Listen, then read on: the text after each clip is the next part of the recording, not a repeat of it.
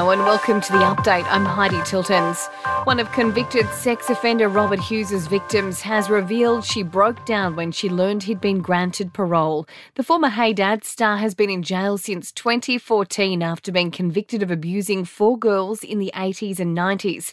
Co-star Sarah Monahan says she was overcome with emotion after learning her abuser would be freed. They called and I did not make it through the phone call without just the tears coming out.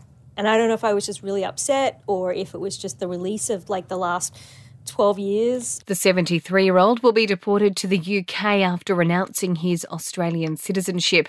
Health officials are scrambling to find the source of Australia's third monkeypox case.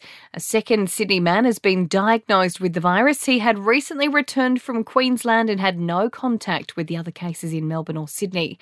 The federal government says it's not that easy to pull the gas trigger in a bid to increase local supply.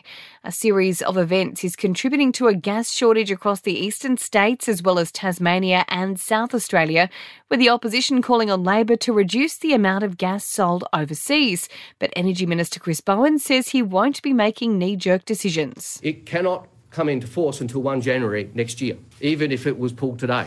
It is not a short-term answer. There is a process outlined under law of consultation which would have to occur before it could be implemented. It is a supply trigger, not a price trigger. Australia has inked a new aid partnership with Samoa during the foreign minister's visit to the country. Penny Wong is embarking on a 48-hour tour of the region, which will also take in Tonga. We're being warned we'll soon be feeling even more of a sting at the supermarket, with the boss of Coles predicting some shoppers will see their grocery bills double. Stephen Kane says supermarkets are being forced into massive price increases as suppliers struggle with soaring production costs. In entertainment news, actor Johnny Depp says a jury has given him his life back after finding he was defamed by ex-wife Amber Heard. The Hollywood star has been awarded $21 million in damages over her domestic abuse claims. Kim Kardashian admits she was after just a quick fling when she pursued her Pete Davidson. But the reality star says she's happy she and the former SNL comedian are in a relationship. And Elton John has been snapped in a wheelchair ahead of his performance at the Queen's Platinum Jubilee concert. Wearing one of his trademark Gucci tracksuits, the 75-year-old was photographed at a German airport heading to record his part of the performance alongside Diana Ross and Queen. In sport, the AFL has contacted Buddy Franklin to apologise for a comment made during last night's tribunal hearing.